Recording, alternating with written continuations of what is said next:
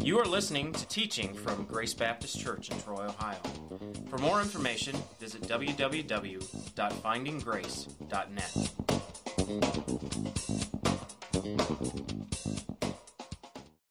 If you would please join me tonight, I'm going to start by reading from John chapter 19, and we're going to begin, and you can turn there if you like, but I'll be reading it out loud for you. We're going to begin by reading the first half of John 19, and then we'll be ending the service with the second half of John 19.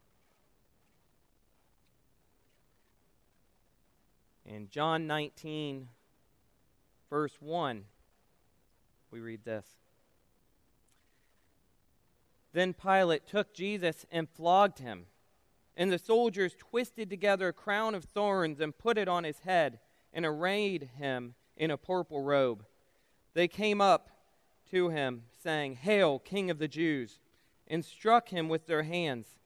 Pilate went out again and said to them, "See, I am bringing him out to you, that you may know that I find no guilt in him." So Jesus came out, wearing the crown of thorns and the purple robe. Pilate said to them, "Behold the man." When the chief priests and officers saw him, they cried out, "Crucify him! Crucify him!"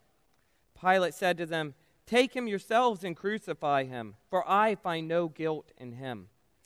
The Jews answered him, "We have a law, and according to that law he ought to die, because he has made himself the Son of God." When Pilate heard this statement, he was even more afraid. He entered his headquarters again and said to Jesus, "Where are you from?" But Jesus gave him no answer. So Pilate said to him, "You will not speak to me? Do you not know that I have authority to release you and authority to crucify you?" Jesus answered him, "You would have no authority over me at all unless it had been given you from above. Therefore, he who delivered me over to you has the greater sin." From then on, Pilate sought to release him, but the Jews cried out, "If you release this man, you are not Caesar's friend. Everyone who makes himself a king opposes Caesar." So when Pilate heard these words, he brought Jesus out and sat down on the judgment seat at a place called the Stone Pavement, and in Aramaic, Golgotha. Now, it was the day of preparation of the Passover. It was about the 6th hour. He said to the Jews, "Behold your king." They cried out, away with him, crucify him." And Pilate said to them, "Shall I crucify your king?" The chief priests answered, "We have no king but Caesar." So he delivered him over to them to be crucified. Please bow your heads as we pray. Lord, we thank you for tonight, and we gather here together to remember you, to remember the sacrifice that you made on that cross that day for us. I pray, please bless the reading of your word and bless the words which I'm about to speak. Help guide me in the direction that you want us to go. Convict us in the way that we need to be convicted, Lord. In your holy name we pray. Amen.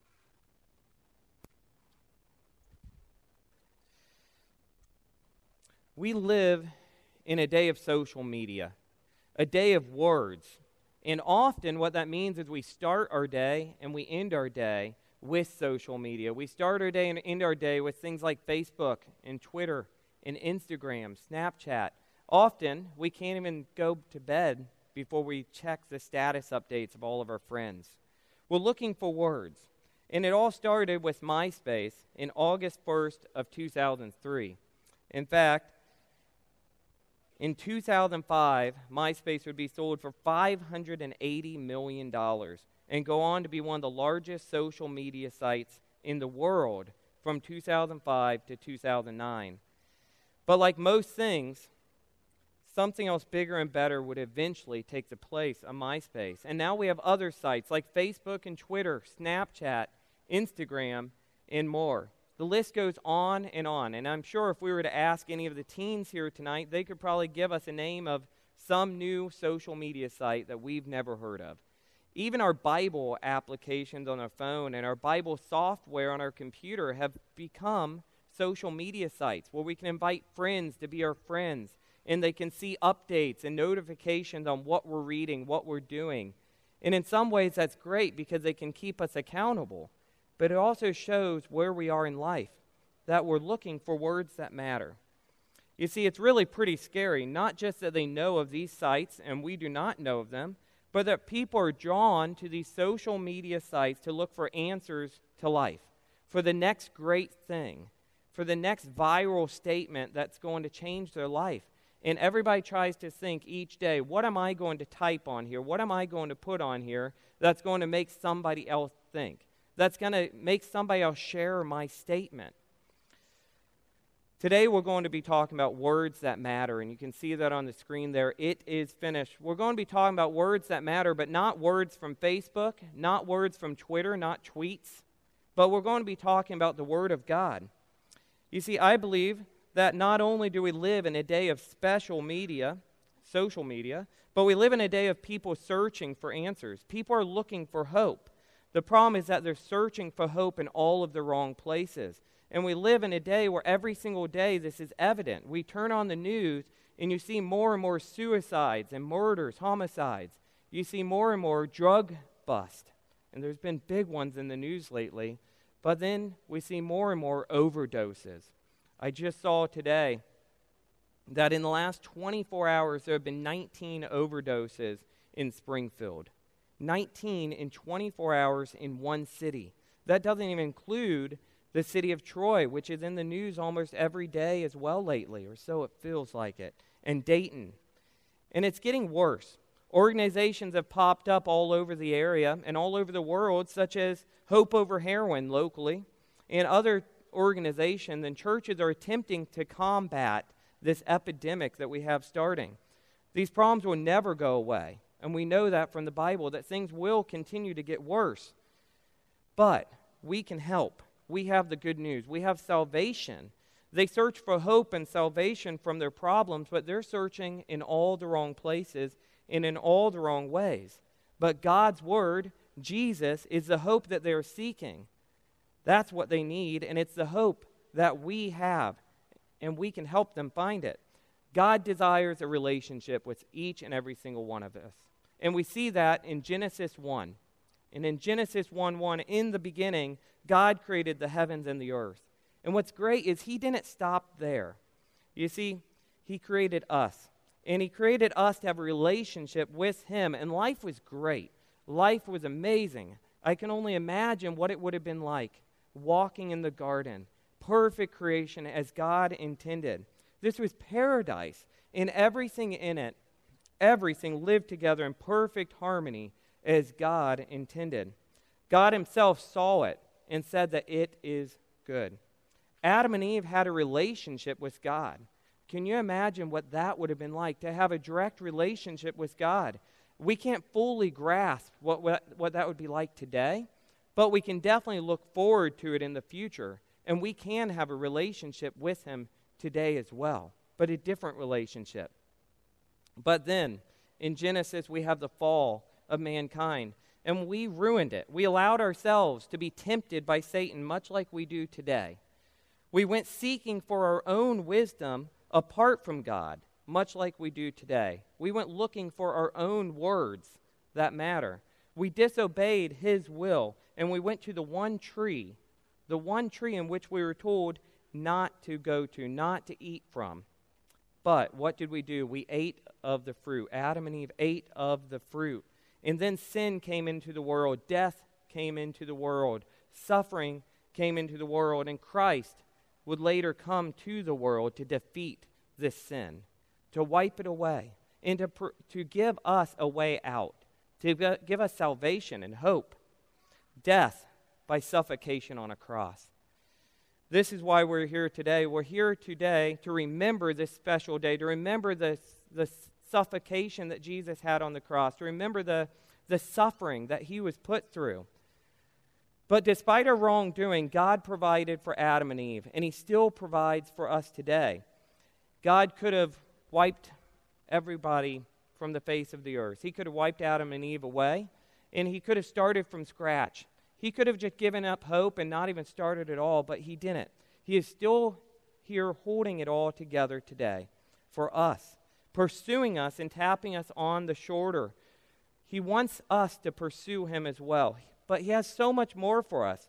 People continue to search for their own wisdom, their own words that matter apart from God, whether it be on social media, whether it be books, whether it be radio and podcasts or movies or other world religions, or whether it be just them searching the world on their own and thinking they are their own gods. They're searching for wisdom on their own, away from God, not how God intended. But our very souls cry to God for help, for hope. We thirst for God. And in Psalm 42:2, we read, "My soul thirsts for God, for the living God." This is how we are. We thirst for God. And even tonight as we're here, we thirst for God. We thirst for his wisdom. And in bad times, we should be searching for him and his ways, just as we're reminded in Psalm 42:6, where it says, "My soul is cast down within me. Therefore, I remember you." People are searching for hope. They're searching for words that matter, but we have all the words that matter here. We need to remind ourselves and we need to remind others where they can go to find this. We need to be, just as Psalm 42:6 says, we need to be searching for him, remembering his word. But now I ask you to fast forward to Jesus from here, to the fulfilled prophecy, the Messiah, the Savior. You see, God desires a relationship with us so much that despite our sins, despite our failures, even though we run the opposite direction away from him and his will for our lives, he sent his son to die for us. And Romans 5:8 tells us God shows his love for us in that while we were sinners, Christ died for us. You catch that? While we were still sinners, Christ died for us. That's so meaningful to me. While we were still sinners. So God didn't wait for us to get back on track. God didn't wait for us to be making the perfect sacrifice, and which could never be done, to be following after him and repenting and saying, "God, I'm never going to do anything bad again. I'm all yours." But while we were sinners, God died for us. While we were like his worst enemies, God sent his son to die for us. All of you may be able to think back to a time when you've said or you've thought, "I would die for you." Maybe you're thinking about your family, your wife, your husband, your kids. I would die for them. But would you die for your worst enemy? Would you die for somebody that's always throwing you under the bus and trying to shame you, publicly shame you? But this is what God did for us. God sent Christ to die for us while we were sinners. You see, God loves us so much that he did that. We're not God's enemies. We're his children. He is our creator and our Father and our Lord. This is how much God loves us. And don't misunderstand me. We cannot fully understand just how much God loves us, but this definitely helps to paint a picture for us of how much his love is for us. Psalm 92:5 tells us, "How great are your works, O Lord! Your thoughts are very deep. The stupid man cannot know, the fool cannot understand this." And in Isaiah 55:8-9, we read, "For my thoughts are not your thoughts, neither are your ways my ways, declares the Lord. For as the heavens are higher than the earth, so are my ways higher than your ways, and my thoughts than your thoughts." You see, his word helps to paint a picture for us. We can never fully understand his love for us, just how much he loved us. We can never fully understand what words matter and what don't, but we can know that every single word that he gives us in the Bible does matter. And these words are here for us, and they're here for the people of the world and to help other people. And then God sent his son to bear our burden on the cross, to die for us, to help us. These are words that matter. Romans 3:23 tells us, "For all have sinned and fallen short of the glory of God." We can't save ourselves. We try every day, but there's nothing that we can do. All we do is create our own destruction, our own problems. Romans 6:23 tells us the wages of sin is death, but the gift of God is eternal life in Christ Jesus our Lord. God sent his one and only Son to die for you. John 3:16. See, I'm trying to paint a picture for you of just how much we matter to God and how much His Word matters to us. He sent His one and only Son to die for us. I hope that paints a picture for you as we look into God's Word tonight, of how we look into what Dan referenced as what is our good day, or Caleb, but was a bad day for Jesus. This is what Jesus did for us. And would you send your Son to die for somebody else? Would you send your Son to die for your enemies, for somebody who wasn't even paying attention to you? But this is what God did for us. This is why we are here today. We're here today to remember Jesus' life, which included what happened that day. We're here today to remember His death and His crucifixion, His punishment, the sufferings that He went through, Jesus' unjust treatment through trial, punishment, crucifixion, and death upon a Roman cross. What has been said to be one of the most horrific, one of the most painful sufferings that was ever created by man. And they created it in such a way that they could control the suffering, the amount of suffering. It was the most amount of suffering that somebody could go through without death. And then they would control the death by breaking their legs so that they would suffocate. But as we mourn this day, we also celebrate as we remember what happened 3 days later and what we'll be celebrating on Easter Sunday. We'll be celebrating that He raised from the dead. But through all this, we're celebrating the salvation that we have because of Jesus. So, I want us to turn to John 19 to read the second half of that as we get to 3 simple words that matter. The words that matter most to me are at the end of this. So, John 19, verse 16 to 30. If you like, you can follow along. So they took Jesus, and He went out bearing His own cross to the place called the place of a skull, which in Aramaic is called Golgotha, or Calvary. There they crucified Him, and with Him 2 others, one on either side, and Jesus between them. Pilate also wrote an inscription and put it on the cross. It read, "Jesus of Nazareth, the King of the Jews." Many of the Jews read this inscription, for the place where Jesus was crucified was near the city, and it was written in Aramaic, in Latin, and in Greek. So the chief priest of the Jews said to Pilate, "Do not write, 'the King of the Jews,' but rather, 'This man said, I am the King of the Jews.'" Pilate answered, "What I have written, I have written." When the soldiers had crucified Jesus, they took His garments and divided them into 4 parts, one for each soldier. Also His tunic. But the tunic was seamless, woven in one piece from top to bottom. So they said to one another, "Let us not tear it, but cast lots for it to see whose it shall be." This was to fulfill Scripture, which says, "They divided my garments among them, and for my clothing they cast lots."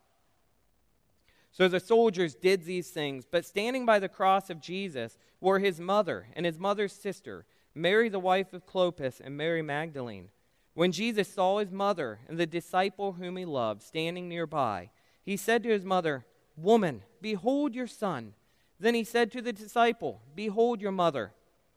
And from that hour the disciple took her to his own home. Verse 28. After this, Jesus, knowing that all was now finished, said, to fulfill the Scripture, "I thirst." A jar full of sour wine stood there, so they put a sponge full of the sour wine on a hyssop branch and held it to His mouth. When Jesus had received the sour wine, He said, "It is finished." And He bowed His head and gave up His spirit. It is finished. 3 simple words by themselves. It is finished. We use them in everyday language, but here together, it is finished. And by Jesus Christ saying it, it had meaning. They were really words that matter. 3 words which created hope for us. Jesus finished the job that He had set out to accomplish. God always finishes out what He begins to set out to accomplish. Whether it be a job in your life or His will here on the cross, Jesus always accomplishes what He sets out to do. But Jesus said, "It is finished." Finished were the sufferings of Christ. Finished was Satan's stronghold or rule over humanity. Finished was our salvation. Finished, defeating Satan, death, judgment, and sin. It is finished. Satan no longer has a hold because Jesus has conquered it all, and we have salvation through him, because of him. There is nothing for us to need to add to his sacrifice. We do not need to earn our own salvation through good works, and we never could do so anyways. We can try and try all we like, but we can never do enough good to earn what we do not deserve. But because of Jesus, we have this. He was the final sacrifice, and we can now regain a relationship with God by believing in Christ as our Savior. The death, punishment, and crucifixion of Christ is hard to read. It's hard to think of, but it paints a picture to which we may or may not like to look at, but we need to remember. To each side of him was a real criminal, but he was not one. He did not deserve to be there as the criminals did, but he was there to suffer for us. He was facing God's judgment, the punishment that we deserved on that cross for us, so that we could be forgiven. He was hated, rejected, betrayed, abandoned, tortured, beaten, scourged, and flogged. And he still, after all that, had to carry his own cross up to be crucified. He was pierced and broken, cursed, and killed for you and me. He was both fully human and fully God, and he had the power to make it all go away, but he didn't. He felt it all, and he lived through it all for us. He felt every whip when he was flogged. He felt every piece of skin being ripped away, and he felt all the pain as he carried that cross. And Jesus never did a miracle for his own benefit. And you think right then and there, we have the Son of God being hung on a cross. He could do a miracle right there for himself. He could snap his fingers and it all go away. But he didn't. He could snap his fingers and push pause. And he could have, when he thirsted, he could have created a stream and quenched his own thirst. But he didn't. He could have snapped his fingers and made another way. But he didn't. Isaiah 53:5 tells us, but he was pierced for our transgressions. He was crushed for our iniquities. Upon him was the chastisement that brought us peace, and with his wounds we're healed. Not just physically, but spiritually, we are healed. It brings tears to our eyes as we think of these things, but we need to remember them. We need to remember that he died for us. He went through all of this for us. Every year I try and watch movies like The Passion of the Christ, and it does bring tears to my eyes, and I hate watching it. But I watch it because it's a great remembrance to remember just how far he went for us. He went all the way. He went till it is finished. And that is, again, what we're here for today, to remember all of this, because you matter. It is because of his sacrifice that we are saved. By his stripes we're healed, and we can have salvation. It is finished. A shout of victory. Victory. Words that matter. And not I am finished, and then he died, but it is finished, because he was done with the job that he came to do. We now have hope, and hope of salvation and eternal life. Hope beyond our own understanding, but only because of Christ's sacrifice and his resurrection that we will celebrate in 3 days. And as the men start to come up for communion, I'd like to wrap this up with a few thoughts for us to consider. Let us end this message with these thoughts. What will we do with the message of Christ's sacrifice? What will we do with what he did? With what he did for us on this day of remembrance? Will we hold it in for ourselves? Will we simply come to church each week, read our Bibles at home, and think we're a great disciple because we're digging deep into his word and gaining more knowledge of him? People are searching for hope. They're searching for answers, and we have the answers to be able to give them. Are we going to give them those answers? Are we going to share what we have? We have words that matter. And I want to challenge each of you to go from here today and to deliver this hope, deliver these words that matter to Troy, to Tip City, to Piqua. Wherever you come from, deliver these words that matter to them. Go and perform the great commandment which we so proudly hang up there. Make disciples of all nations. Don't just remember God's word, but put it into action and do God's word. Show people the way in which they need to go. Please bow your heads as we pray.